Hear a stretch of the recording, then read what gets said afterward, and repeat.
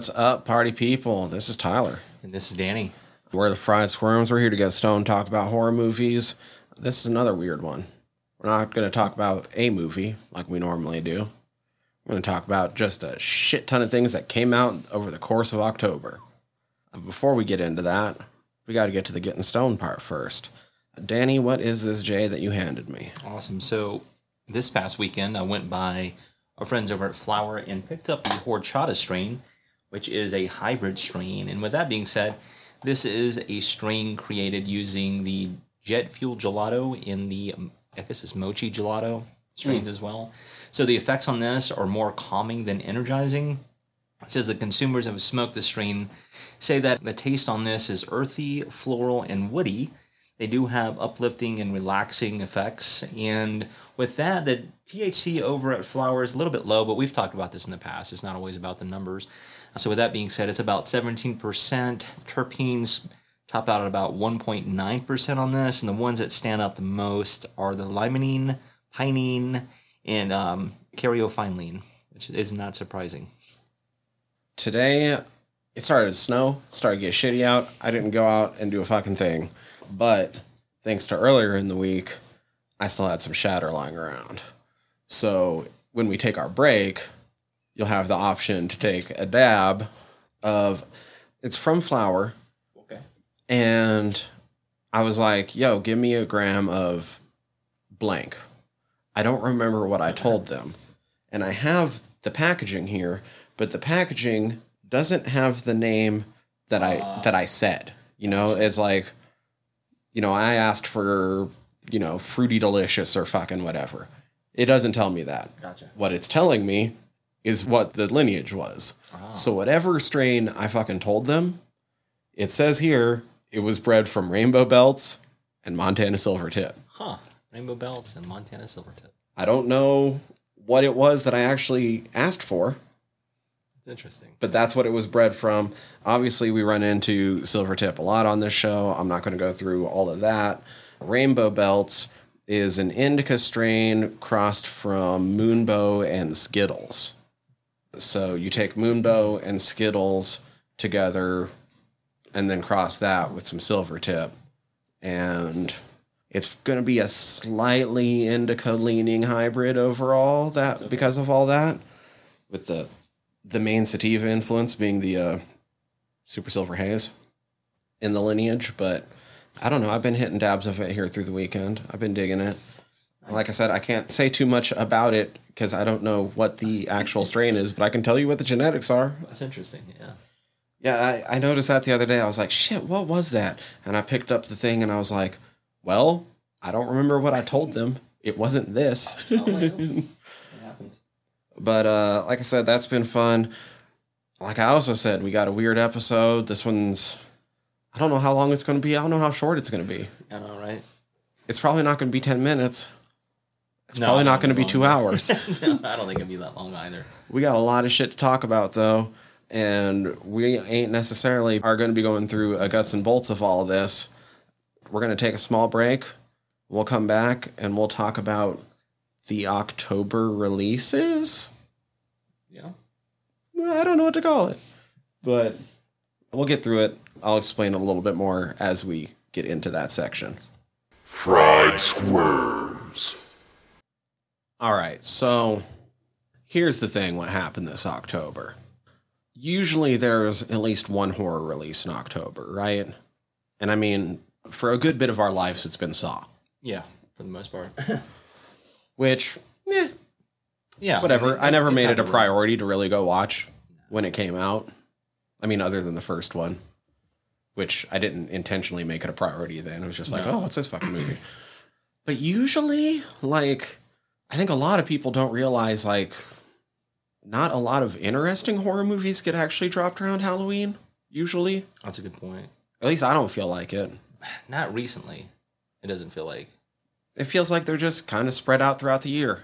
You kind of keep your ear to the ground and be like, cool, Spiral's coming out in, what, like March? Yeah, like, they're just...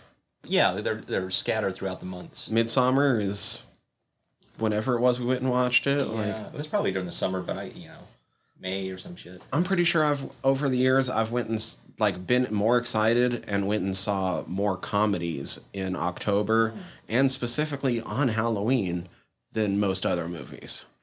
At least in the theater. That's a pretty or solid like new releases. In the theater in the past, now it's kind of more like new releases in general since there's so many places that things get dropped. But that's true.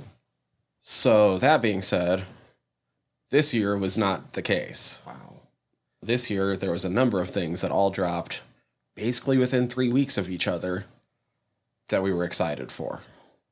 If any one of them would have dropped, we probably would have just been like, cool, let's, watch it, record a reaction, throw it on the Patreon, whatever. But that wasn't the case. So instead, we were like, fuck it, let's get to the end of October. We'll just put down a few thoughts on everything. Maybe we'll revisit some of them. Maybe we won't. Who knows? But at least we get to talk about it a little bit with there being just so much new shit that we were able to bring in this month. So we did our best to watch a lot of the shit. There's two things I wanted to get to that I didn't, but it wasn't necessarily things that we talked about for sure doing. So I'm not too worried about it. That's cool. But I guess, what order did it go in? What did we start the month off with? Is the first thing going to be Hellraiser?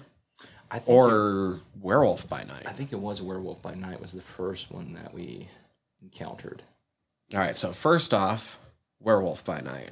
Kind of out of nowhere for a podcast. That's true. Usually fun. Marvel superheroes don't tie in. Usually Disney Plus doesn't tie in. Wow, yeah, no, this is the exception so far. But, what was it? 2 months ago or 3 months ago, they were like, oh, here's a trailer for Werewolf by Night. And I'm like, I know what that fucking... I've been waiting for this because I knew that they were doing Werewolf by Night this Halloween season. Trailer dropped. I watched it and was immediately like, holy shit, Danny needs to see this. Because this looks fucking wildly great. No, I was impressed by the trailer when we did watch it. Then it came around. I'm already a little bit more biased to like it and watch it in the first place. So first up on deck, what did you think of Werewolf by Night? I really enjoyed it. I thought it was a clever adaptation for a Disney Plus release, and knowing too that it's, I don't know how loosely or, how direct it is tied to the whole, was it Marvel universe? Yep. So, I'm not very familiar. So, anywho, just off my impressions of it, as far as technicality, it was technically shot well. The acting was well done. I mean, you got some really good actors and actresses throughout. I enjoyed it. I thought it was a cool way to introduce these characters and kind of what's going on in that particular universe. Mm-hmm. So it feels like it's a setup for something more, That's the impression I got, but I really enjoyed it, man. Now, I won't go too deep into the characters for a couple of reasons. First off, this isn't the show. We got a bunch of other shit to talk about. Another reason being, on one of the other podcasts I do, Noob Island, we're kind of talking about more of the supernatural side of Marvel Comics. So probably within the next few months, we're going to be talking about Werewolf by Night and probably Man-Thing.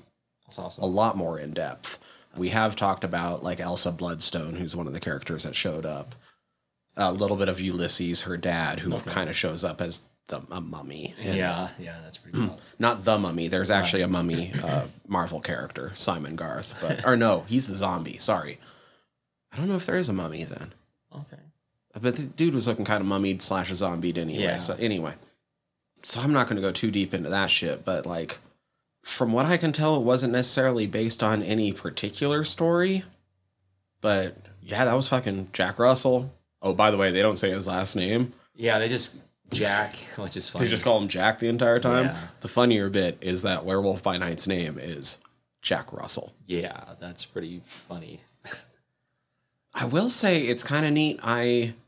Just as a funny little aside, because the character has a long history. If I remember right, debuted early 70s, maybe late 60s, mid 70s, maybe. Shit, I have read actually a good bit of the original run of Werewolf by Night. I ran into an omnibus edition on just an insane sale digitally a couple years back. It was $2 per the first 2 omnibuses. So actually, I haven't finished through what I bought, but I did read a good bit of the first run, And what's kind of funny about the character is they come out strong, and it's like, now he's a werewolf, but is he a bad guy? No, not really. Like, he's still doing kind of good things. But they seem to realize very quickly that you can't really have a werewolf superhero just because that means he's only a superhero one night of the month. Yeah. And, like, you can't make a comic about that. That gets really boring really fucking quick. At least not back then. Not with the writing conventions and styles that were going and what would sell and, like, what people thought comics were even capable of at that time period. Because that would have been, like, pre-Bronze era and stuff. So I think there are people that could tell that story now and still make it interesting. Like, what does this guy do when he's not being a superhero? That can be an interesting story. It's also kind of lame. Understandable. So, Werewolf by Night, if I remember right, they ended up changing it pretty fucking quickly. Like, I want to say within the first 5 issues to he has to change the night before, the night of, and the night after a full moon. And he's extra powerful then and a little bit less in control. But he can turn anytime he wants and just not be at, like, full power. Gotcha. But he's also in more mental control then at that point, too. Interesting. Huh. Yeah, so they're throwing a little different dynamic into the werewolf lore. Mm-hmm. Yeah. Like I said, I mean, if not, like you were saying, it's going to be kind of monotonous and boring. You know, it's like, yeah, what does he do in his spare time? Yeah. Which, like I said, there are ways to make that interesting. Right. But When the character debuted, there was no author writing stories about how that can be interesting. It was fucking people in tights beating each other up. yeah, yeah, given. I mean, Werewolf by Night, like, the werewolf is cool, Jack Russell, whatever. I was just excited to see how well Man-Thing looked. Yeah. Man-Thing looked dope. Yeah, it was really cool. I was like, this is interesting. Like I said, being introduced to certain characters I'm not familiar with, but also overhearing you guys talk about it a little bit, you and Zach, and sometimes Mac and stuff. So it was neat to see that, and it's got me interested a little bit more into, like, these characters' backgrounds and a little bit of what this story is about. I mean, not that it's hard to follow, but it definitely helps when you know a little bit more of the background. I want to make sure I get this right. So, Man-Thing is actually a fucking wild character. We brought him up a little bit when Zach was on to talk about Swamp Thing, because they were basically created at the same time. Yeah. And they were thinking about suing each other. Not a coincidence, eh? They were thinking about suing each other until somebody pointed out to their creators that both characters are basically ripoffs of an older character called the Heap. That's fine. At which point they were like, yeah, you know what? Let's just, let's not get legal involved in this. Never mind. Everyone can sort of do their own thing. And that's what happened. Man-Thing is a lot less human than Swamp Thing overall. But his stories get just as wild. If I remember right, he lives, like, the swamp that he lives in is technically like the nexus to all realities. Huh. That's interesting. And so he's kind of like a planeshopper in a way, or like the one that guards, like, people from just being able to go through this nexus to... Yeah. And he's able to sense human emotions, gets mad at fear, and so the tagline for the entire series is, whatever knows fear burns at Man-Thing's touch. And so over the years, they've changed it between supernatural and more biological and corrosive. But basically, if you're afraid and it touches you, you'll get burned. And it looks like that, so most likely you're going to be afraid. Yeah, I mean, shit, you'd be spooked, for sure. But Man-Thing is kind of an interesting character just because they do tend to write him way less human than most. It's hard to tell how much he's even taking in at times. It's like, it's kind of just like the vegetable sitting in the corner. And then you're like, cool, Man-Thing, you want to come along and do this? And you'll just, like, get up and, like, come along with you. Shit, okay. All right. I'm dumbing it down a little bit. Like, he's had runs, and it's hard to make an entire run of a comic when your character is that passive, but I think you get what I'm getting at. Like, Exactly. That's deep.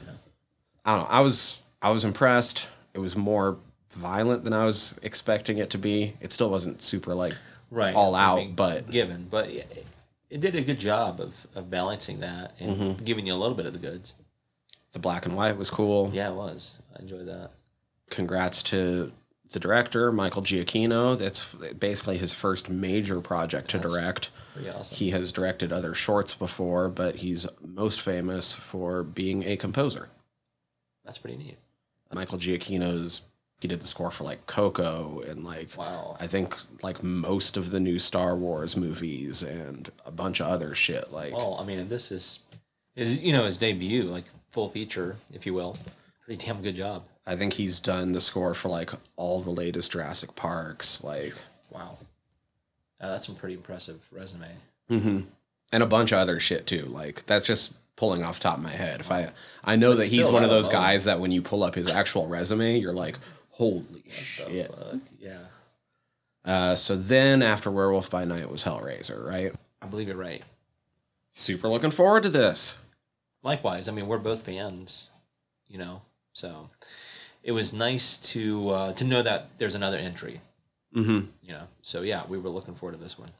Like, I think even before it actually released, I know that the rumors have been flying even more lately, but the rumors that, like, if it does well, then we're just going to get more.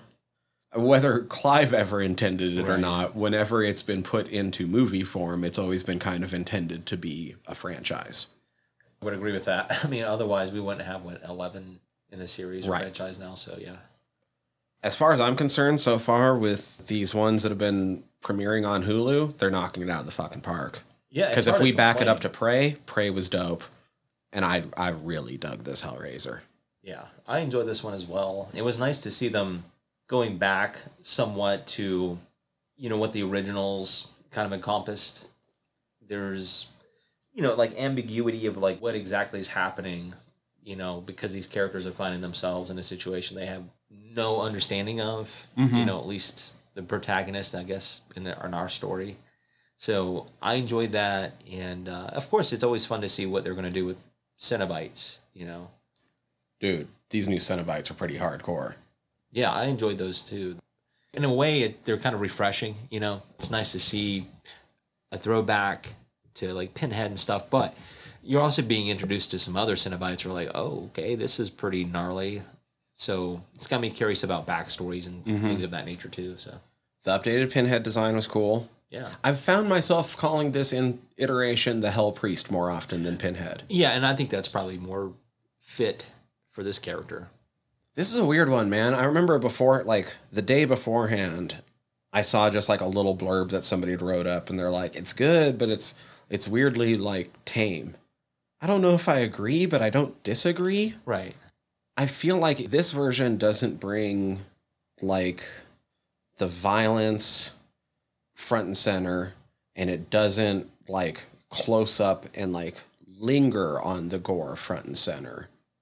Like the old school ones would No, I when they agree were with like that. showing off effects, basically. Yeah, it was nice, but yeah, I agree with what you're saying. But I do feel like the things that happen in this movie, they aren't centered, but they're arguably way more fucked up. Yeah, they do some fucked up shit, that's for sure. But you're right, they don't make it the focal point of when you are seeing that stuff. It feels more understated. You almost have to like think about what you're seeing, and then you're like, once you start thinking about it, you're like, oh yeah, that's right. The reason we're getting such good shots of what the Cenobites look like is because they are so fucking mutilated that you can show them naked because they're now missing genitals, Yeah, that's pretty wild. But it's a good touch. which doesn't immediately come across. You're just like, okay, whatever, that's its design. And then you start thinking about it. You're like, oh shit. yeah, we're able to see that because they got super fucked up. The Weeper, insanely fucked up. Weeper's maybe my favorite of the new ones. Yeah, I really enjoy that. Like, and that's why I was saying it's refreshing to see some new design and, what can be. Mm-hmm. Because it does look like it's slated for some sequels or at least a sequel. I'm super on board to see what happens. No, I'm all for it as well. It's like, as long as it's in, the right hands and it's taken care of, then, it's going to be at least halfway decent. So I'm okay with that. I kind of liked this twist We brought it up on one of the other episodes. So there's a line directly in, was it 2, where they say movements don't call us, desire does. Right. And how what I liked about this one is that it kind of threw that out the window Yeah. No, I agree with that too. to make a little bit more menacing presence of the Cenobites. That was really cool, especially when they were getting more involved with the configuration, which I thought that was a cool thing too, is there was like layers to the puzzle, Yes. you know, It was actually a puzzle box rather Yeah. than the world's shittiest Rubik's Cube. essentially. And that to me was, you know, a nice touch to the design, not only of the, you know, the configuration box, but just the whole concept of it being a puzzle too. The more that you're doing, the more that it's doing something behind the scenes as well. And that's what makes it more menacing and, you know, I think in a sense, you know, more scary, if you will. Yeah. Well, yeah, because this was a group of Cenobites that was like, look, somebody fucked with the box. You don't necessarily have to pay, Yeah. but somebody has to. Right, yeah, exactly. It's like, all right, if that's the case, shit. Like, I don't care whether you wanted to or not. If you knew what you were doing or not, somebody fucked with the box. So Right. now Them's the somebody's rules. part of the game. Those are the rules, exactly. So that does make it more menacing, and even if you're not aware, it's like, man, don't be fucking around with shit like that. Right. Don't do that. Yeah, especially if it's in a container and, you know, you're supposed to be robbing this thing and this is what you find. So that to me is kind of like some red flags already. But once again, this is a film, so you have to take that. with a Honestly, grain. even just the box fucking you up was a neat touch. Man, yeah, dude, that was really cool. As soon as I think that was neat. Yeah, if it targets you, if you will, if you get cut by it, then I mean that's it for you. That's a wrap. So yeah, that was really cool. It makes it a threat, A threat. more of a threat. More of it, yeah. Not that the old Cenobites weren't a threat. Right, but I mean it's like it's marking you essentially like for what's to come behind it. Mm-hmm. Yeah, so you're fucked if you get cut essentially. What was after Hellraiser? Ooh, that's a good question. I mean, we did the monsters in between. Well, actually, Oh, but we already talked about them. right. Yeah. I'm just thinking of what was coming into session. Halloween Ends was in somewhere in that mix. There we go. I Yeah. think that was the next big one. Halloween Ends. Fine. Yeah, I didn't think it was a horrible film. I didn't really particularly care for it per se, but I read an interesting editorial. Actually, I have to give Bloody Disgusting some credit for this. And in response to the criticisms, not that I liked what direction they went with it, but it makes more sense of why this story is what it is. And they were talking about, if you look at the originals in the series, when you did part 3, and we talked about it, of course, when we reviewed it, but for Carpenter, that was like a way of like, okay, we're just trying to get rid of this Michael Myers character. We try to end him in part 2, and then we're just going to do an anthology from here on out. But because it's Halloween, people are expecting Michael Myers, and you get the return. And this is where part 3 and the return kind of mesh in terms of the story and what they're trying to do. So, spoilers, if you will, in part 4, I think it's his niece is the one that's supposed to be carrying on the evil because Okay. she I can't remember who she stabs at the end, but she goes ham on somebody at the end of that film. And I think that's what this movie was trying to do, was like trying to pass the evil on as more of like a supernatural entity, I guess, like an evil and whatever that, however you want to quantify evil, I suppose, or right. So I was like, okay, I can see why they would introduce that Corey character and then trying to do that, like have Michael pass on his evil, because that kid was a perfect vessel for it. But I was like, I don't know if that was the right time for this in this franchise, the way that it's been playing along. So I was like, I get it, but not. I don't know if I like it. Like, my first thoughts coming away from it was like, I think this is probably a better movie than Kills. Yeah, well, I agree with that. But I would rather watch Kills. Once again, I would agree with that too. Just because it's like, I find not that it was like super entertaining, but it had some beats that I could jive with, where this one, it felt like there was just lulls where I was interested and then I got pulled out, and I was interested and kind of kept hugging me like that. I should have looked it up before we did this since I knew we were doing it. I ran into an article that like pointed out like there's maybe not one easy fix because of the way these things are written. Right. But in hindsight, easy fix that would have made everything better. And it was basically with this new trilogy, reverse the order. Yeah. No, I think that would have been cool. You start with Laurie hasn't had to deal with this in years and she's become a fucking homemaker. Yeah. And then shit happens. And you get her having to be hard and the town having to fight back again in the second. That would make but a then lot more it sense. coming down to a now hardened Laurie versus the Shape, kind of like it was in 1 Yeah. at the end. And that, to me, I think that would have been a better resolve in terms of how this story was going. I think that would have made a lot more sense.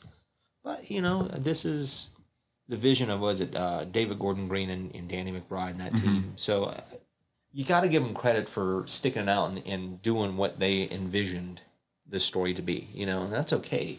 Because if nothing else, I can see that they were definitely fans of the originals and probably the franchise Absolutely. in general.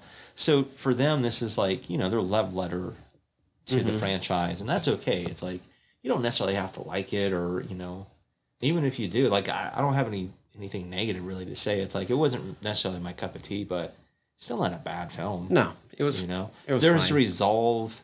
There's some beats, there's some pretty heavy stuff that goes on from time to time in this film, but yeah, I just, for me, it just kind of, I don't know. I like the way it started and it felt like it just slowly the air was kind of letting out. I will say this didn't grade up against me too much while watching it, and even now that I've thought about it, I think if I were to rewatch it, it still wouldn't grade against me too much, but it's a thought that I can't get out of my head that although it's brought up a number of times, the community just seems way too cool about doing anything around Halloween after the size of the massacre that we saw happen at the end of Kills. Oh shit, right? That sucker was going off, dude.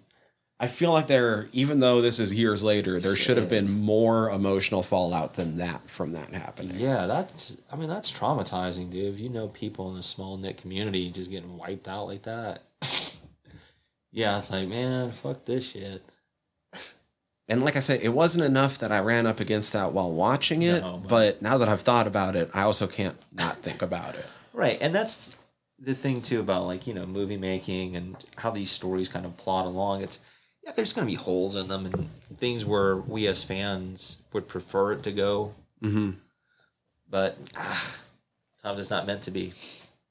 After Halloween ends, are we all the way already up to Del Cabinet of Toro's, Curiosities? I mean, so each one of these though, like I'm saying, are we already up to this? But we're up to an 8-part anthology series. Yeah, dude. Honestly, I think of all the releases that we've talked about, this one might have been the most, for me, like in terms of the anticipation. I was really looking forward to this. I was too. It's hard to quantify it against Hellraiser. Because with Hellraiser, I was excited because I knew that I was getting another Hellraiser. Yeah, for sure. With Cabinet of Curiosities, I was excited because I didn't know what I was getting. That's kind of where I felt. It's like, yeah, we know it's a Del Toro production. We saw some of the directors on board and was like, okay, this... And some of the actors. And yeah, exactly. So we were familiar because, we've done this for a bit. And that was the thing. It's like, with Del Toro, you're going to get something good. But at least in my opinion, I'll put it that way. In my opinion, he usually delivers the goods. And yeah, like we just said, everybody on board, it's like, how can you not look forward to it? So before we get into any of the episodes, the biggest thing that this reawakened in me is like, I forgot how much I love having shit like this, or just movies in general, kind of just introduced. Yeah, no, this is fun. I mean, I've seen it, and I'm sure you have too, where it's been compared to like how Rod Serling would, introduce episodes and whatnot. And, Cool. and it is kind of it's kind of a Being throwback compared to that. Rod Serling, would love to be compared to Rod Serling. All of this reminded me of stuff like Tales from the Crypt, Tales from the Dark Side, growing up. Where you have a narrator, even the Hitchhiker way back in the 80s, like shows that would give you a setup to what the episode's about. And that's what I liked about what Del Toro was doing, because he was using a cabinet of curiosities to like, all right, we're gonna pick this part of the cabinet out. Here's this, the director, et cetera, et cetera. There's and then literally only like a minute long spiel. It Yeah, always that's seemed all you like it need. was a lot longer, but like I paused it one time and I'm like, he only talked for like 40 seconds right there. What the fuck? and I like the way it's set up. It's clever, and I'm like, this has got me interested in how this is gonna weave into the story. I wish more things would get introduced like that in general. From what I understand is, I think they got shut down, but I think it's coming back. There was, one of the higher end theater chains down in LA, ArcLight Cinemas, and they would have like an usher at the beginning of every movie go up and like introduce the That's movie. really cool. Why not? Like the Roxy needs to start doing that fucking now. Like it's such a fucking classy move. It's actually really cool. Like, and you once again, like I said, you don't have to come up with much. Guillermo on some of these was talking for 45 seconds. I will say this: the few times that I've gone to, I think they call it like trash cinema over at the Roxy, because we had Charlotte McCorn on and Solveig. They host those like once every Friday per month or whatever. But they do that. They'll kind of briefly talk about the film, however it's presented, who is helping them present it, et cetera, et cetera. Yeah, and then you go into the film. So it does give it a little bit more of like, all right, this is fun. It gives me some more anticipation. So let's go through these then. Yeah, I'm cool with that. Lot 36 is the first one. I was excited to see that one just because the director is normally Guillermo's cinematographer. That's right. Well, that and Tim Blake Nelson is in it. Who's Hard been to go wrong with. always fucking kills. Yeah, no, he's a great character actor. Does a good job in this. I mean, that's kind of almost a given at this point. Story, interesting. I thought it was interesting because it was like, let's see what this is about. And you get him playing kind of this. I mean, right here it says like a xenophobic right wing, leaning guy who it looks like, they are doing stuff with storage units, bidding on them, all that stuff, and he comes across one lot where this I don't know if she's Mexican or whatnot, but Yeah. she basically is like, the family's got all their stuff in here and they were unaware of, I guess lapse in payment, whatever, right? Yeah, there was like a lapse in like the very last payment, but it was because there was a screw up in the paperwork because she moved and so she never got the notice. Exactly. So, there's these technicalities, and of course it's like, well, sorry, but we already auctioned it off or, bid on it, whatever. It's been forfeited, seized, all this other shit. So, because of his bad fortunes, if you will, Tim Blake Nelson's character, he owes a lot of debt to some, I guess he's been gambling or whatever the fuck he's been doing. Right. So now he's rummaging through the lot to see what is all of value. And he's making the phone calls and he's starting to come across some interesting things in that lot. But what I liked about it too is that woman always seemed to be right nearby when that stuff was going on. So to me, it's like it felt a little bit like watching Drag Me to Hell and stuff like that. Where it felt like there was, and I hate to say it like this, but like a gypsy magic or a curse or something of that nature. It's like you're fucking around with shit you don't need to be fucking around with, and that's what I liked about it. So that's where I was like, all right, let's see where this goes. So here's the other thing just beyond this story. So I realized there's something else. None of these I disliked, no matter what I might say later on in this section about some of them. None of them I disliked. Yeah. They all gave me the horror hit that I wanted, and in some ways I feel like short form horror is superior.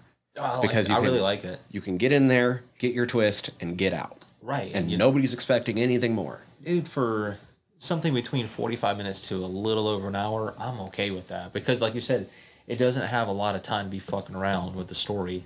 Sometimes you want that. I get that. I know, I'm okay with that as long as it's good writing. Yeah. But horror especially, I think, can do very easily with shorter stories. Oh, man, there's so much to adapt to. So, yeah, I'm all on board. But I don't know. Like I like this. It gave me the hit that I wanted for like a short story. Yeah. You kind of see the way his comeuppance is going to come. You're like, oh yeah, you're fucking around. From at least a few minutes off. Yeah, then it introduces like this very cultish, demonic kind of, there's like this underbelly of something going on because these people are collecting these books, you know.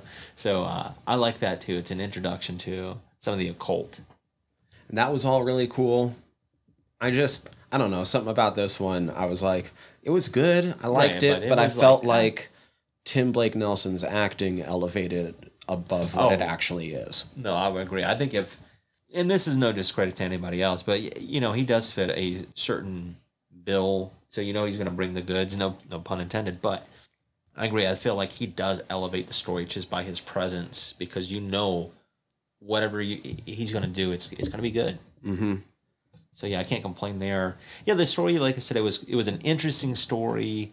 Not that it was like a killer story, but I think it was a good intro, you know, into the series. So yeah, I was like, all right, not a bad start. Let's see what the rest have to offer. Which brings next would be Graveyard Rats. Yeah, by Vincenzo Natali, gentleman we're familiar with. Did Cube, right? Yeah. Yeah, if I'm not mistaken, didn't he do some episodes of Hannibal as well? Oh, I think you're right. Yeah, so, yeah, we were very familiar. Julian Richings is in this episode, which is kind of neat. I mean, he doesn't make like a huge appearance, but he's in this. This is neat. David Hewlett, the main gentleman in it, I think he did a fucking pretty damn good job. Yes, I agree. This one I really dug. Yeah, I thought it was clever, dark, felt like right out of, I don't know if it's like a Victorian age, you know. I think you're exactly right, considering what I'm about to show you. Just wandering around the internet, you know, scrolling through shit as I was watching things for the Utter podcast earlier, I ran into specifically a Victorian era coffin cage to keep people from grave robbing it. That is pretty dope. There you go. I was like, yeah, it has a certain aesthetic, whereas like I might be mixing up my time periods, but it felt Victorian. But I like the whole grave robbing. I've always enjoyed that kind of macabre aspect of, like, you know, medicine before it was where we're at today, modernized, if you will. Yeah, this is how people were studying the body, grave snatching and shit. Like, damn. All right. And this one has an interesting And then it gets twist. wild. Yeah, the twist in it's this guy's talking about the rats that keep stealing the corpses before he can get all the jewels and the goods. I wonder, now this is based on a short story by a guy named Henry Kuttner. Right. I've never read it. Likewise. I'm not even familiar with the story itself. I'm wondering if it is somehow his own way of doing a reference to Lovecraft's Rats and Walls. Considering they both end up underground in this temple that they didn't know existed with an eldritch god. Dude, that was freaking gnarly. I like that a lot. I was like, holy shit, this guy fucked around and found out. Right? Yeah, he did. I don't know how I want to put this. A lot different energy than the first one. Oh, without a doubt. Which was kind of surprising while going through this. I was like, because I felt like Lot 36 was a great start, but I thought it was also going to set the tone. And then the tone shifted. Oh, yeah. It does. It feels like it's having more fun, to be honest. I would say that. And something I've noticed about myself, too, is with certain aspects of horror, and I think this is just a human condition, too, is the feeling of claustrophobia. Like it ratchets up the tension and the drama of the story, too, because this guy is being led down these tunnels that these rats are carving out, you know? So, yeah, he's in a predicament where he's fucked, you know? So I can relate. No one likes being cramped up in a tight space and then you run into this rat god. Yeah, that was all wild. Still not my favorite, but... No, but it was still... I was like, this is not bad. I like how these stories feel like, okay, this is a pretty decent tone, then it ratchets it up. All right, all right. In fact, honestly, I'd say maybe... Let me look through these again real quick. Ooh. I mean, there's only 8 of them. I'm having a hard time deciding. I was going to try to put them in some sort of order. Yeah. I feel like maybe my number 1 spot is a tie. But honestly, my number 2 spot might be a tie, too. Okay. And I think Graveyard Rats is going to be one of the ones tied at number 2. Nice. Yeah, I would say it's definitely in the upper half of the episodes that I like. I mean, given there's only 8, but I would put it in that upper half. But that leads us to The Autopsy. Yeah. Which is probably one of the ones that I have tied for number 1. Yeah, I really enjoy this one, too, because once again, I wasn't sure which direction they were going to go because, it's like, all right, you've got F. Murray Abraham. He's brought in to... F. Murray Abraham. Yeah, he's brought into like this... It sounds like this case or this situation with this old sheriff or whatever. And he's describing these series of events that happen with these miners. Mm-hmm. Which, to be honest with, the first time through, at a certain point, I was like, all right, well, get to... Like, aren't we like halfway through the episode already? Like, get to the fucking story, because like this is all set up. That's kind of how I felt too. It's like, all right, there's half an hour has passed. All right, what's going on? Yeah, but then when you like, okay, this is what's going on, you actually find out what F. Murray Abraham is a coroner. He performs autopsies and whatnot, and he is going to be doing an autopsy of several gentlemen who died in this blast because of this one gentleman who somewhere along the story he changed his name and he had this device which blew up these guys. So, these strange series of events are happening and he's going to autopsy to see what the autopsy reveals, what's going on. Mm-hmm. And then that's when the story starts to become interesting because, he's recording everything. He's picking these guys out one by one. But also what I like too is kind of how, it's all the guys connected in that blast. Yeah. And then there is a thread that you find out as the story continues. I kind of don't even want to give this one away. Yeah, that's kind of, it's like if you haven't seen any of these, I don't want That's the one that I least want to give away because the ending gets wilder than I thought it was going to. I really dug this one too. I was like, whoa, this went a whole different direction than I was really anticipating. The way F. Murray's character figures out how to deal with it is ingenious. Dude, like this, once again, this too is based on a short story. I didn't realize this by Michael Shea, so I'm like, I wonder, how close are these adaptations? But regardless, this is a really cool story. So, like I said, I've never read it. I saw some people saying online that Graveyard Rats is extremely close. Oh no shit. Okay. Down to the point where the grave they're robbing, the name is actually a nom de plume that the author used to write under. Ah, that's really cool. So it's like a little Easter egg, a little meta stuff. That's cool. Yeah, no, I really, really dug the autopsy. The Outside. Yeah, this is the one directed by Anna Lily Amirpour, who did, was it Girl Walks Home Alone at Night? Yep. So this is kind of neat. This is based on a webcomic by Emily Carroll. Oh. Once again, didn't realize that, but yeah, The Outside, really cool. Kate Micucci, Martin Starr, I really enjoy him. So, and Dan Stevens. Yeah, this is really cool. So yeah, you got some really cool people on board. I really liked this one. Like, I guess if I have a tie for first and a tie for second, then this is third. Okay. No, this one was really cool too because it's like, all right, the story is not hard to follow. And it's one of those two where people can relate to feeling, inadequate around people, whether, however you want to look at them, the pretty people, the tens and all that shit. Ooh, maybe it's not that high up. Not that that's, at this point, that's actually 5, but anyway, because I'm thinking about, God damn it, this is hard. I'm going to have to go through all these all again if I'm ever going to rate them, but. So yeah, I mean, Kate Micucci's character, she's working as a bank teller, and she's surrounded by women who are, in my opinion, are very vain and materialistic and just like to gossip, and so she feels inadequate because she doesn't belong. But in reality, she's doing these things that her husband, he loves those things about her. But anywho, she's invited to a Christmas party, Secret Santa. She's asked to be the Secret Santa to the host, and the host at the party gives all the ladies there, what is it called? Aloe Glow? Aloe Glow. Yeah, which is, a lotion that you put on your person, your body.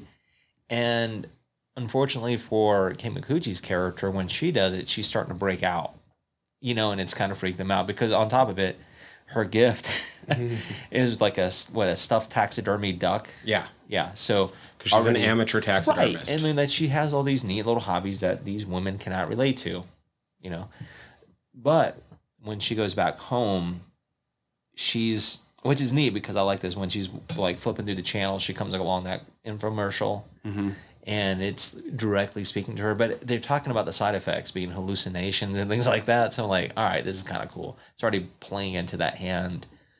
So let's see where this story goes. And without going, of course, too much without spoiling stuff, it reminded me a little bit of the stuff, and you mentioned it too, just in passing, Stepford Wives, things of that nature. There was, there was some surrealism a little bit too in this. I like the hallucination and the fantastical part. I almost felt like watching a little bit of Requiem for a Dream. Oh, okay, yeah. Yeah, with the mom and that Ellen Burstyn, her character, and like how she's hallucinating and having these.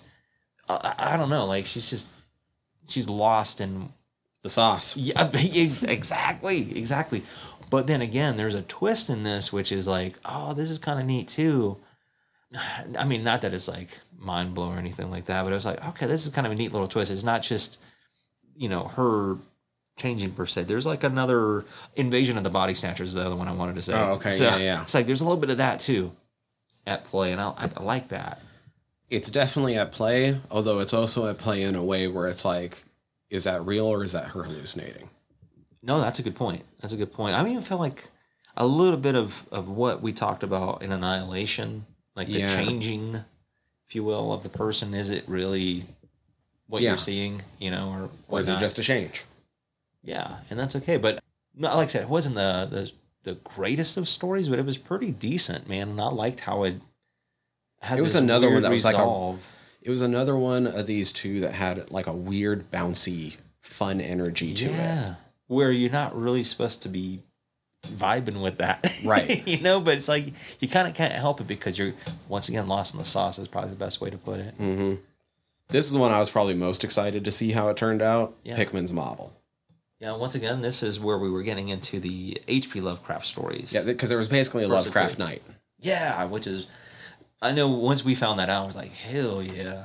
Of course, Guillermo del Toro is going to make sure there's a Lovecraft night, though. How could he not? Yeah.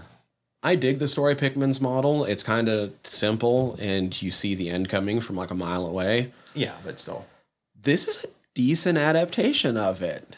No, I enjoyed it, man. It's like, even if you're not familiar with like Lovecraft in general, this is not like a hard story to follow. It's pretty basic. I mean, in terms of like what's happening, once you figure out what's happening, it's like, oh shit.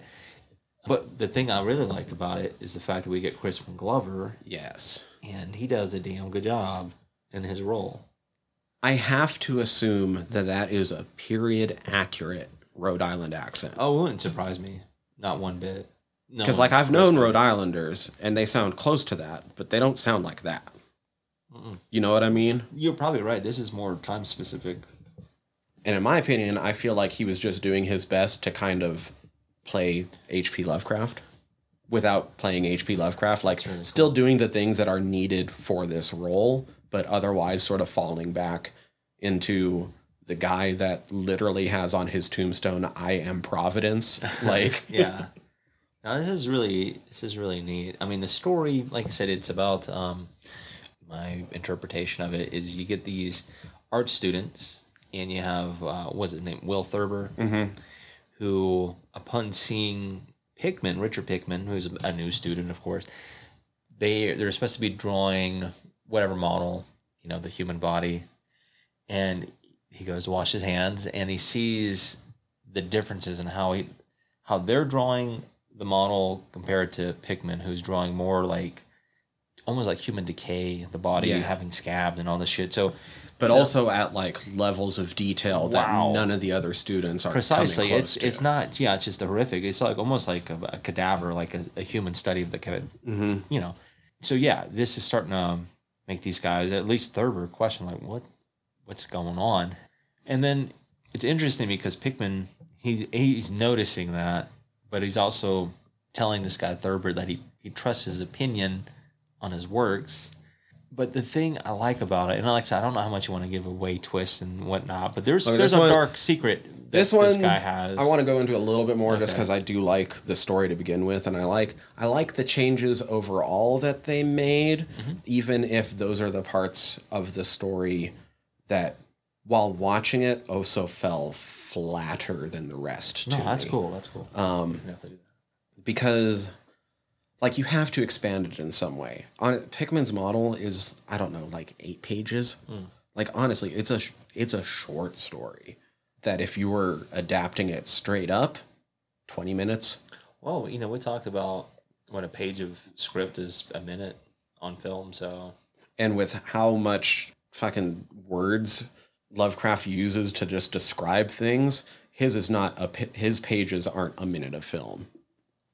yeah, I know what you're saying. So it's going to be a little lengthy, but it's okay. Like if you did it straight up, like I said, it's 20 minutes. Yeah, that's okay. So I like how in this one they make him being so in tune with Pickman's art also start to fuck with his grasp on reality. No, I like that, and like I said, because I'm not super familiar with the actual story itself, so just what I'm watching is what I'm trying to interpret.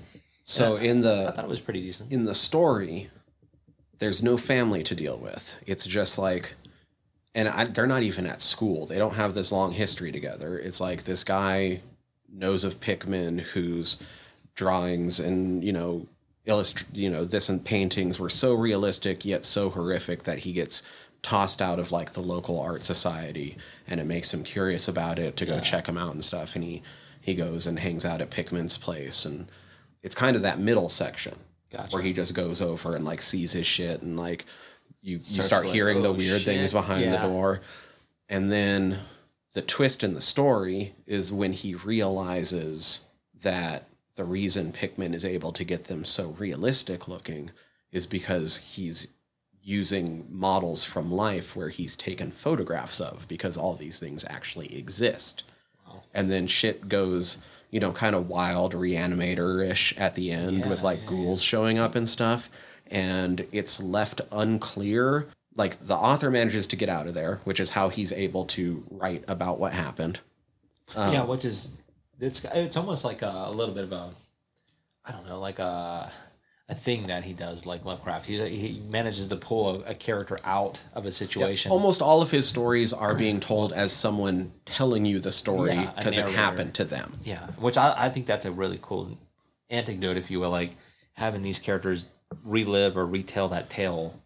Which isn't the case with this. Yeah. With this version. It's not. This is, you're just seeing it alongside them, which is Precisely. fine. No, I mean, if you're going to do an adaptation, that's probably the better way to do it. But like he's able to get out of there, and like he doesn't know if shit's ever going to be found because it was in a bad part of town, and like thanks to the scuffle on the way out, I think like a fire gets started or something and it burns down. And so who knows if these, the holes are ever going to be found, or if people are going to dig deep enough to run into the ghoul tunnels and stuff. But now he's like, the author's like afraid to go out at night and shit. And you do technically find out there was a story published posthumously that Lovecraft wrote that I don't think is technically finished.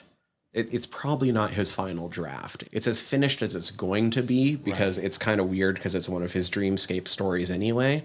But it's the Dreamscape of Unknown Kadath, or Dream Quest of Unknown Kadath. And the protagonist in that one, Randolph Carter, in one of the dream journeys in that, runs into a group of helpful ghouls, the same ghouls that you run into in Pickman's model. Okay. And they're helpful because they're being led by Pickman. And it reveals that he was actually a ghoul all along that was pretending to be human. That's really interesting. I gotcha. Okay. I like that. Because they're supposed to be a little bit closer to human looking. Gotcha. In the Lovecraft. Yeah. That's something too I think we've kind of talked about or touched upon a little bit too, is how because of Lovecraft's upbringing and stuff, he liked to introduce characters that were kind of like subhuman. Yes. So that would make sense. See, when I say Pickman was in the bad part of town. Yeah, I know what you're saying. Yeah, and in terms of Lovecraft terms, yes. And that's why it's like, it makes, not that it's right, but it makes more sense and how these characters came about and how he's viewing them, or why they are the way they are. But basically the tacked on bit is all the stuff with the family. which at times for me fell flat, but I liked how they did it and how they were able to expand the story using it. Right. And I thought And that make was it kind of so it wasn't just the one twist that you see coming from a mile away of that the ghouls are real. Yeah, and that alone is like, okay, that's fucked up because it's buying into like the Lovecraft mythos, and I like that. But yeah, the twist is like, oh shit, that's fucked. I do wish that if they weren't going to make them look more human to make Dream Quest and Unknown Kadath work better, that they would have given them more of the Innsmouth look. Oh yeah, that would have been neat. I agree with that. Like, I started crossing my fingers partway through when I noticed that they were actually like using the elder sign for the brand and stuff. Yeah. I was like, ooh, are they going to like go deep cuts? And you never know, but no, I think, they laid off of that. But it wasn't a bad story, man. I thought it was a pretty decent start for 1 out of 2. Yeah. 2 out of 2. Dreams in the Witch House. I mean, as far as like being the first out of the second one, or out of the 2. But yeah, and then we get the Dreams in the Witch House, which we've done before. Here's Masters the thing. of Horror. I think I prefer the Masters of Horror version. Yeah, I think I do too after watching this one. And this one is not bad, but I don't know if this was like totally fit for the series. And what I mean by that, it felt, all right, I will say this. I'll give it some credit. It did feel like a Del Toro. It felt like story. a Del Toro production, yes. Right, because of the family connection and loss and, that kind of stuff. I was like, I totally get it. Totally get it. Makes sense. Didn't feel like much of a Lovecraft adaptation. No, it didn't. It felt like somebody wanted to write a ancestral witch story. Yes, that, and it did feel very fairy tale-ish, like a fairy tale more so than a Lovecraft story. Which, it's okay. It's not a bad story. It's not in terms of how they did this, they took some liberties, of course, with the story and made it their own. But at a certain point, it's like, then why use? This is one where I kind of ran up against. This is the closest that I have to disliking one. Once again, I don't dislike any of these. No, this is the closest one though for me. You, but yeah, this It's like, if you're gonna take this many liberties, why did you adapt this story? I agree with that too. I'm like, just don't even introduce. I mean, you could have done a whole witch lore story without using Lovecraft. You're right. You could have used any of the grim fairy tales for that matter. I mean, even down to the, like, what is the point of reversing Brown Jenkins' name? Yeah, I don't know. Just so that he sounds like can pass as a human once he gets the body at the end? I guess. Like, it's weird little details like that where I'm like, well, what's even the fucking point of that change? Just so that you can continue saying you're different? Like, yeah, that was, I don't know. It was kind of I think everybody in it does a great job. That was like technically speaking, like it was well shot, well acted. It's hard to knock all that stuff, right? But in terms of the story itself, it's like, Meh. yeah. I mean, it's like I said, it did feel something that Del Toro would have done with like the Devil's Backbone and that kind of stuff. That kind of ghost story where it's not a spooky ghost; it's just a lost soul in a sense. Mm-hmm. But I don't know, man. I don't know. This one almost felt like something that could have been like, Are You Afraid of the Dark? Right. Be honest. Yeah. But for adults. But it was all right. Then came The Last Night. Yeah, The Last Night. We've got arguably the big hitters, if you want to call them that, with Panos Cosmatos and Jennifer Kent. Start off with a viewing. This is the other one that's tied for number 1 for me. Yeah, this one was fucking wild, man. I really like that. Knowing, too, that we've already talked about Mandy. I have watched Beyond the Black Rainbow.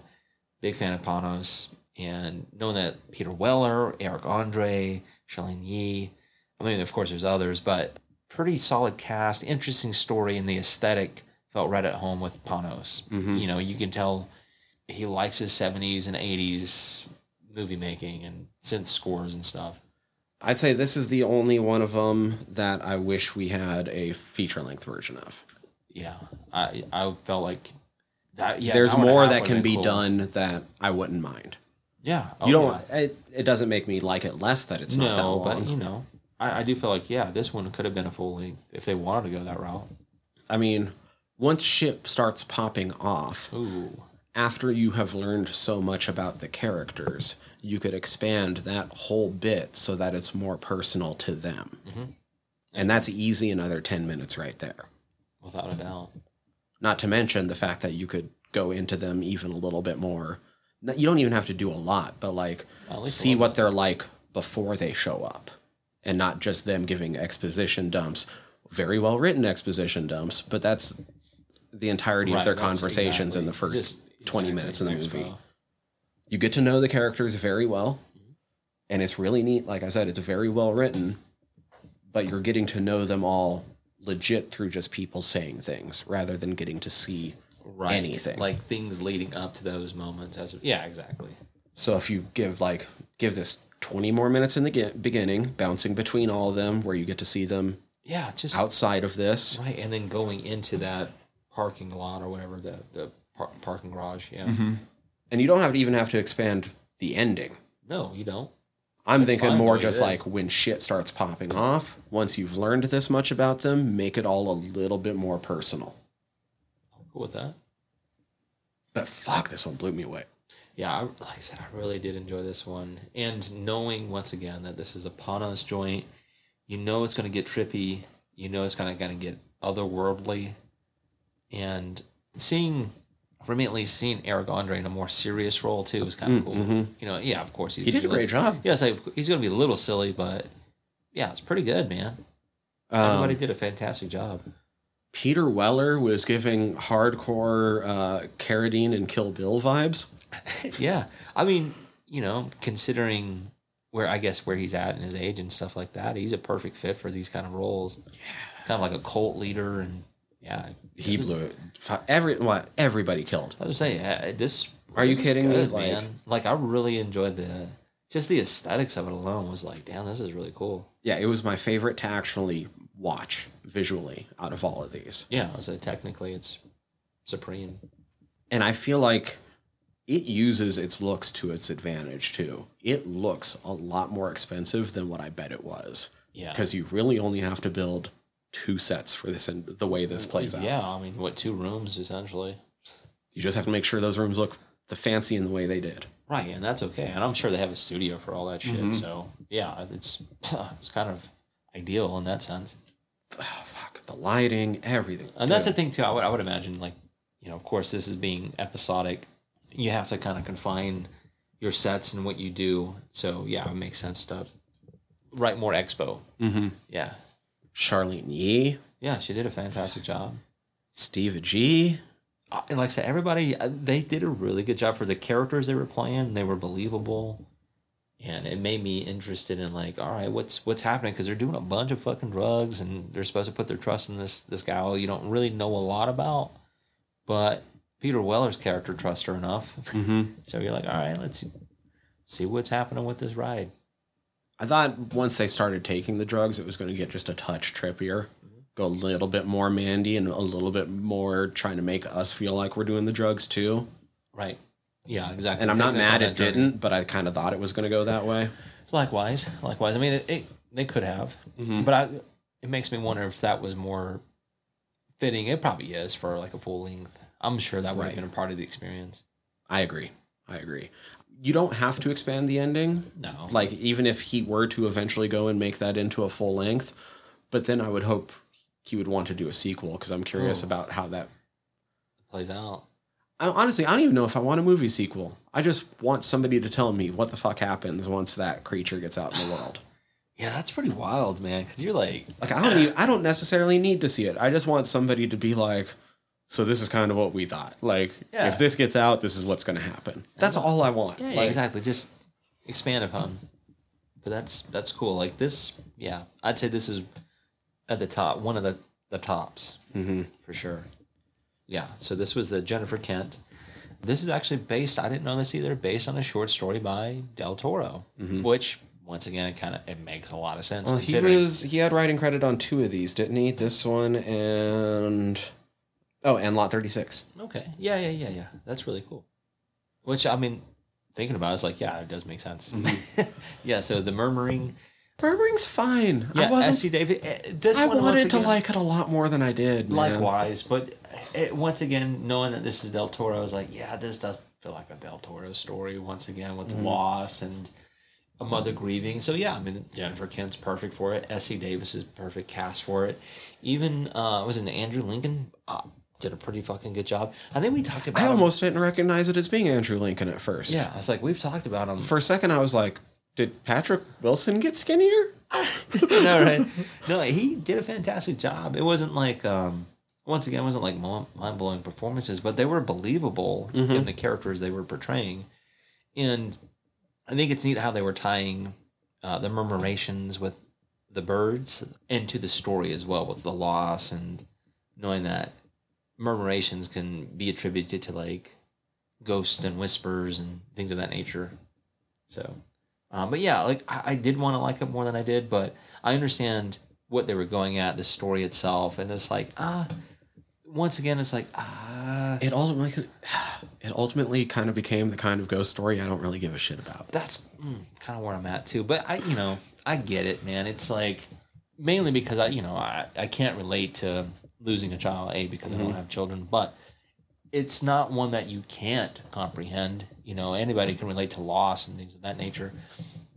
It's just that, I'm not. We talked about this. I'm not huge on ghost stories, dude. Not unless it has some clever writing and things of that nature. But not saying that this doesn't. It's kind of a traditional ghost story. Yeah, and it's not a story that you clever, haven't but seen it's before. not. That's the thing. It's clever, but it's not novel. Like we've seen stories done just as well, or maybe better, where the ghosts were just misunderstood in their earlier appearances. And once you put all the pieces together, now you know how to get rid of the ghosts. Yeah. And guess what? You've also grown emotionally within Right. yourself. Now you can grieve and fully, go through that. And like it's cool, and the actors do a good job of portraying the emotions. And look, Exactly. And that's why I can't knock it. the viewing might have been my favorite to watch because of the way the visuals were handled.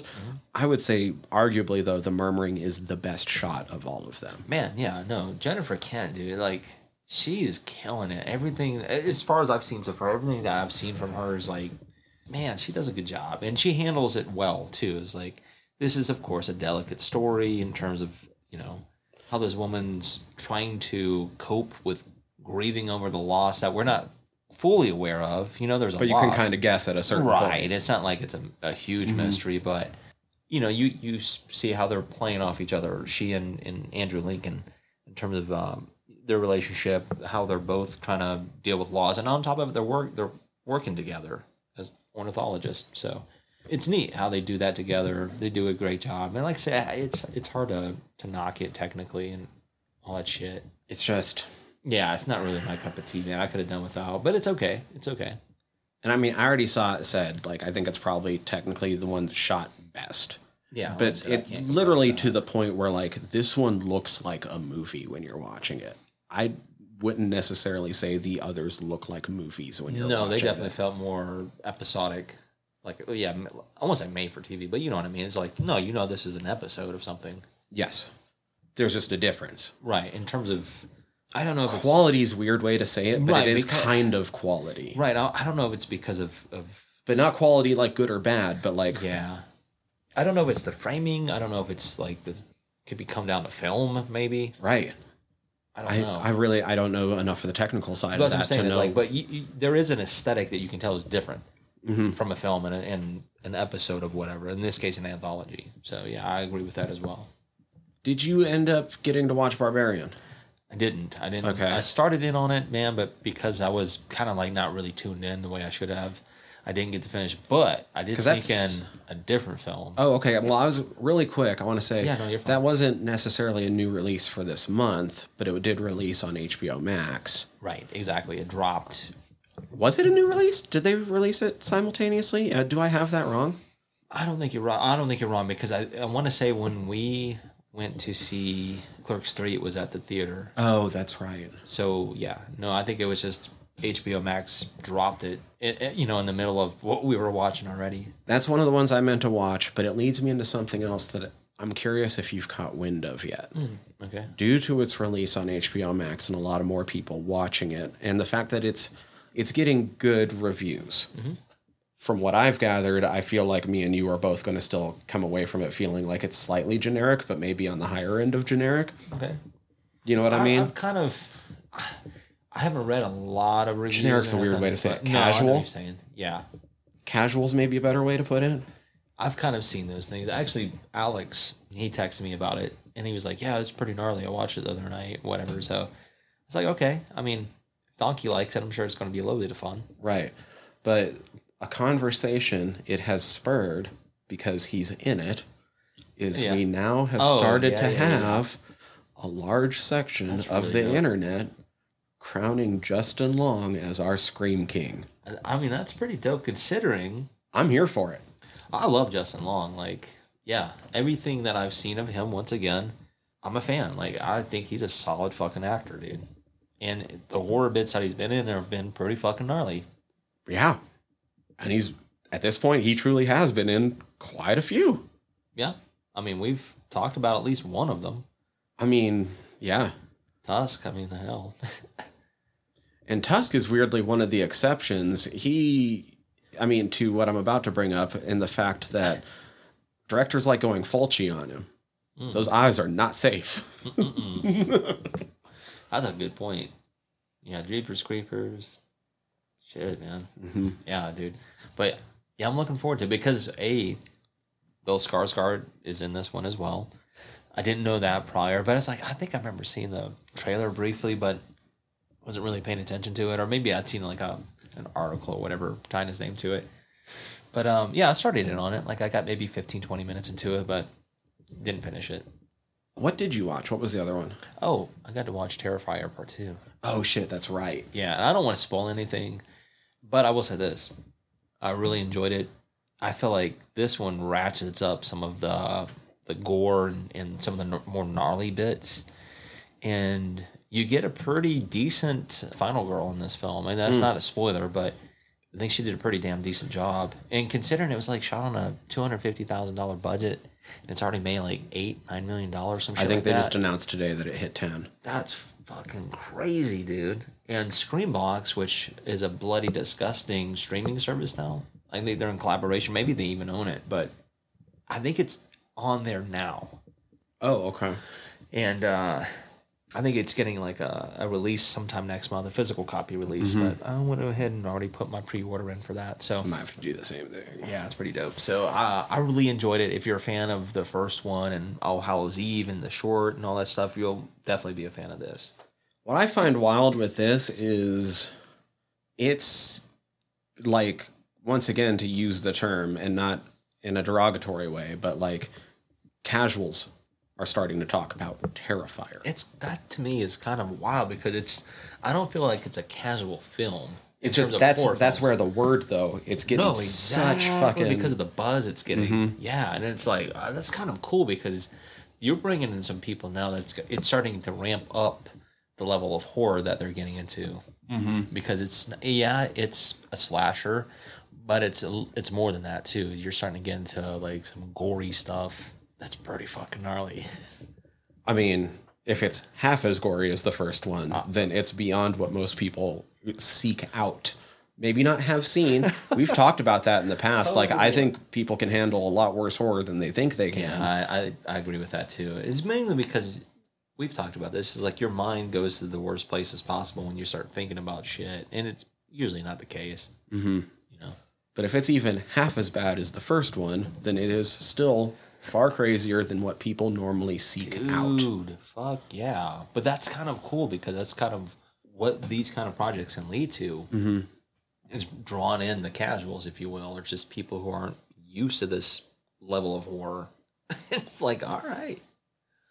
10 is huge for that movie, though. I can't 10 is believe weird that. because that's a tiny number when you talk about most of these releases. That's like sometimes that's just the low end of budgets for some of these major films. But when you're talking Terrifier 2, Dude, 10 is that's gigantic. massive. That's massive.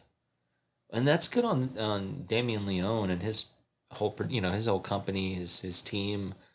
Man, they did a damn fantastic job, and I wonder how much too it was just by word of mouth and the marketing and things like that.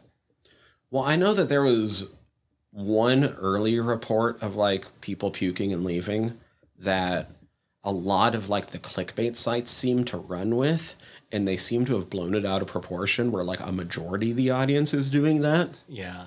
And So that's where some of the buzz is coming from, but that's not a bad buzz to have if No. you're a horror movie. But I feel like at a certain It's point, kinda cheap. That's just like knowing that we're horror fans, right? But if you're not necessarily into horror, it's to me it kind of feels like the fucking cat jump scare. It's like when I hear somebody's like, "Oh, people were fainting and throwing up," I was like, "But were they really?"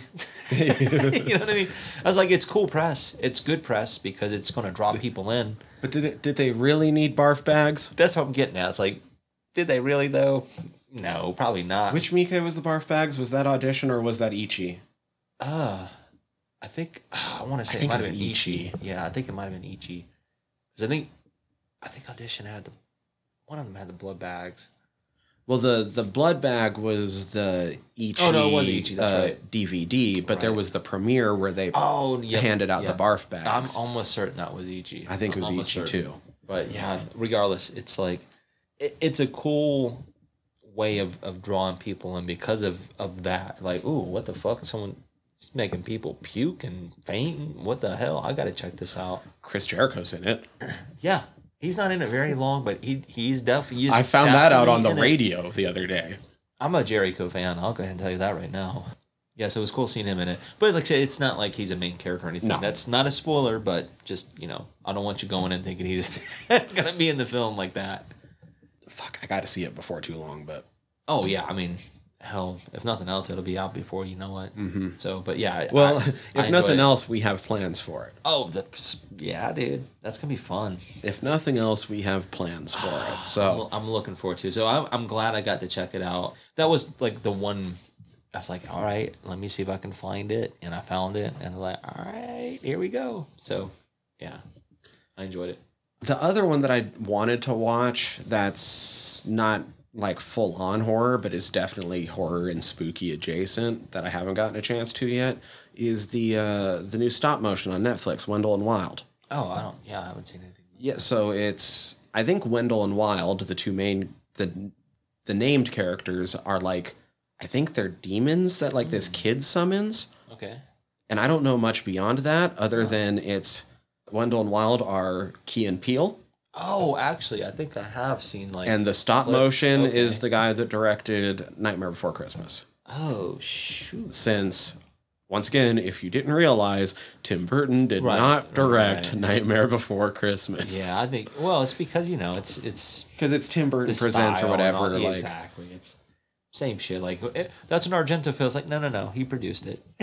if I Stuff remember like that. right, like Tim Burton, what was it? It was like he designed the characters and then it was like based off of a poem he wrote. Yeah. So he got like partial writing credit or That's- something. Yeah, I understand that. But it was directed by is it Henry or Harry? That's what I always forget. If it's Henry Selick or Harry Selick. I think it's Henry. I can't remember. Yeah, because I haven't seen that in a while either. I don't know. I really want to watch it, but now that like the season's passed, I don't know when I'm actually going to get to it. Yeah. I got other shit to watch too, guys. Dude, Like there's so much stuff, and you like every once in a while, you need to make a good excuse to do it. That's what we tend to do with this show for a lot of things, but like I can't do that all the time. Completely understandable, but there's a lot of stuff that's coming out still. But yeah, October this past year, Was nuts just full. yeah, it was like wow, as of course a horror fan and what we do, it makes it more enjoyable because in this case it gave us something different to do.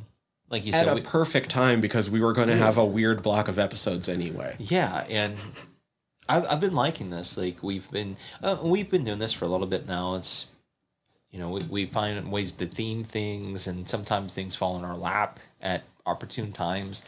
And having this many releases kind of drop all within sometimes days and weeks, from each other, it just made it easier to be like, hey, let's just Right? Because check like, all as much as we can of all this stuff without trying to focus on one of them. Like we can talk a little bit about all of them.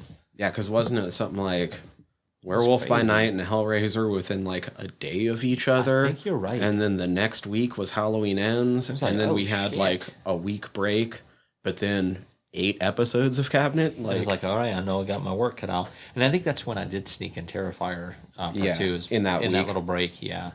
Just because I was like, all right, I know I've got a week where I can chill a little bit. I can't remember what I fit in that break, but I fit something in that break that wasn't horror. It was for me. It was mostly video games, but yeah, I did sneak that one in. But yeah, it was fun, man. And then our Halloween was fun as well. Like, I really Halloween enjoyed was that. That was a dope. way. That was a really good way to cap October. I agree. Yeah, I mean, I'm not sure exactly when this is going to drop. We're going to be like most of the way through November probably by the but time you still- hear this, and we're talking about October. But like that's what was a good happens month. with some of these release schedules. It was. I can't complain. It was a good month. We have to do things when we can sometimes. We're busy bees. Doing things when we can. Our next Patreon only episode isn't going to be Patreon only. No, it's not. It's gonna be fun. We're bringing in a guest. As we promised you guys in the past, whenever we bring on a guest on what would normally be our look back episodes, we're just going to wide release it. It makes it easier for everybody. Yeah. We want to make sure people who know and love our guest can easily hear it. So Steven's coming back, Hell yeah, dude. I'm looking forward to it. I know he's looking forward to it as well. and that motherfucker is going to get to watch man. Dead Alive for the first time. I'm excited for him. And the only thing I don't like about it is that we're not getting to show him a 4K version. No, man. Dan, come on, You Peter. Hobbit loving motherfucker. Come on, PJ. But you know, we know How it's long coming. have we been waiting on that now? 5-6 years now, something like that. Probably 4 or 5 years. I'm gonna.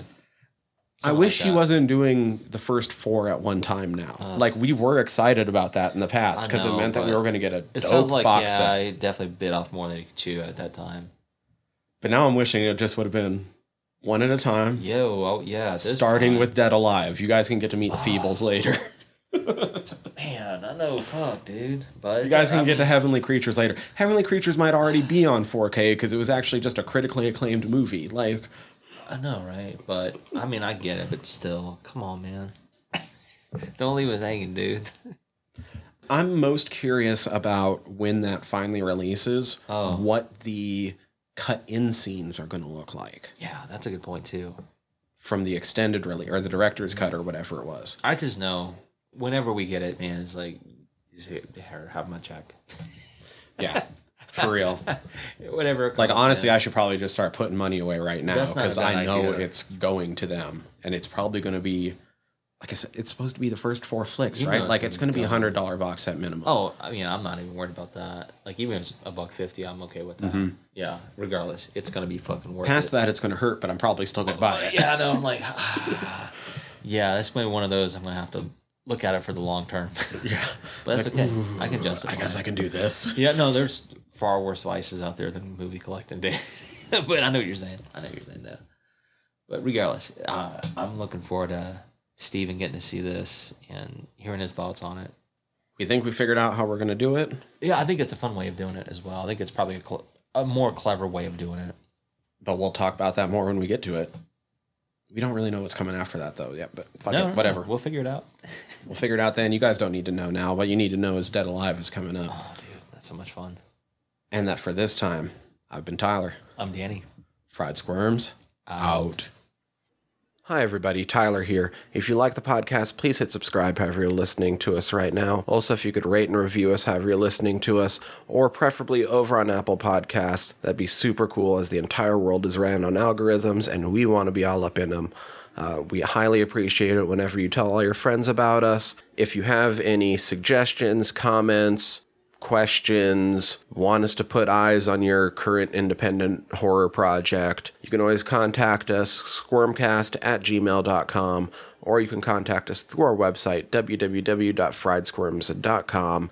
Scroll through our entire back catalog there, or click the links up at the top as we are part of the Earworm Podcast Network, and would love it if you went and checked out some of our sister shows. The easiest way to keep track of things across the entire network is to go over to that website. That's earworm.com, EARVVYRM.com. You can search for us across all the social medias. If you type in Fried Squirms, we should be what pops up. I'm not going to give you all those ads. So with all of that in mind, we'd love to hear from you. Until next time. Peace.